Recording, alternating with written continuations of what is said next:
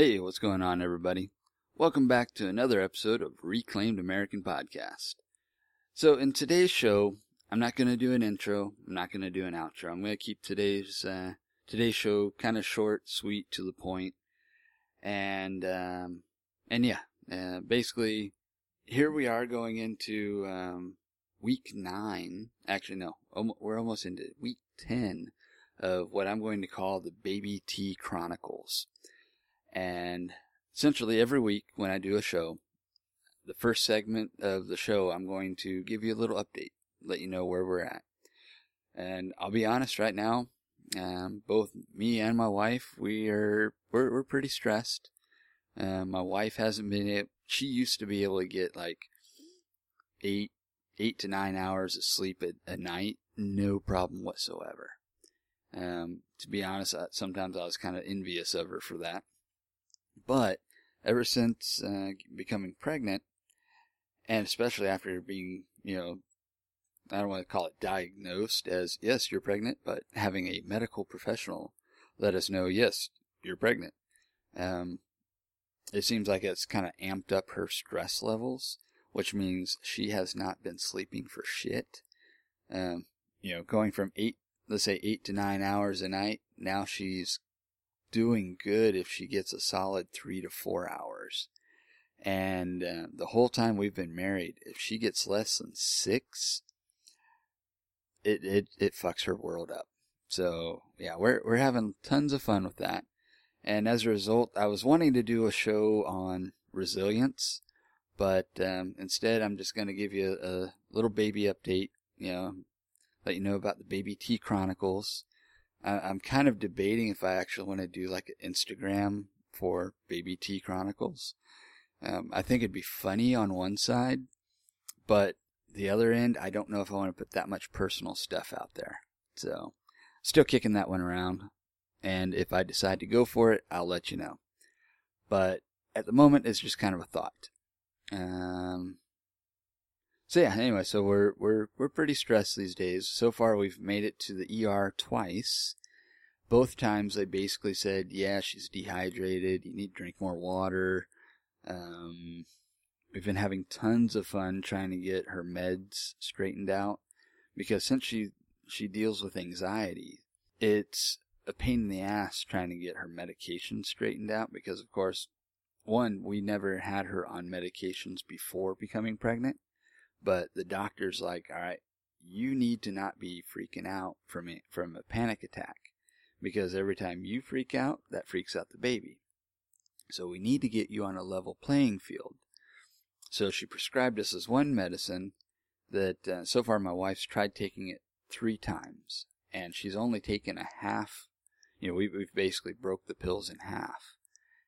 And even at that, they freak her out. My wife's never been one that can handle, that whole quote-unquote losing control of yourself in a drug-induced haze. And that's almost what these start to do. And the moment she starts to feel herself slip, she freaks out because she thinks something's not right. Something's going on. What's going on? Oh my God, am I going to die? Oh my God, is the baby okay? And it just creates this vicious cycle loop. And, it's interesting, but that's what I'm dealing with at the moment. And then also, we've actually been staying at my in-laws' house because of the fact that our house, we're trying to get it cleaned up so we can get it sold or rented or something. And we've just got lots of chaos, stuff everywhere. And also, when I'm gone at work during the day, my wife doesn't want to be alone. And, I've told her, hey, I'll drop your ass off every morning so I can sleep in my own bed at night.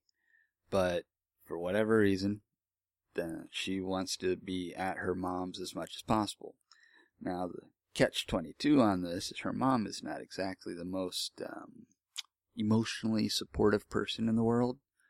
Her mom grew up in a much different time in Costa Rica where you kind of had to be tough with things.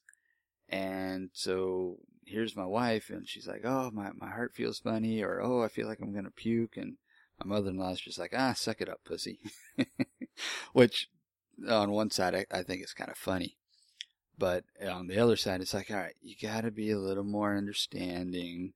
You know, your daughter is not you. You're obviously a lot tougher. You need to be more understanding in that, she's got things going on that she's freaking out about. So she needs a little emotional support, And so, yeah, so that's what we're dealing with. So I'm going to keep the show really short this week. I apologize for that. I'm hoping that next week I can have everything back on a good level. I'm trying to get into doing a little more show prep, make a few notes about whatever it is I'm going to talk about, and that way it comes out to be a better show for all of you. But I will say this. First off, as far as listening to the show goes, you can still find me on a lot of the podcast players that are out there. But if you're listening to it and, through a friend and you want to listen to it on a player that you're using and I'm not on it, shoot me a message over on social media. On Facebook, you can find me at Reclaimed American.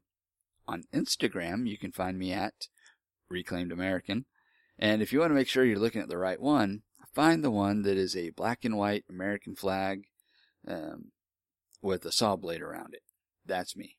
I can't imagine there's too many others out there that use that logo, especially one that says Reclaimed American right across the middle of it. So, if you would, leave me like all of my social media pages. I was pushing on LinkedIn, but screw that shit. I don't have time for LinkedIn.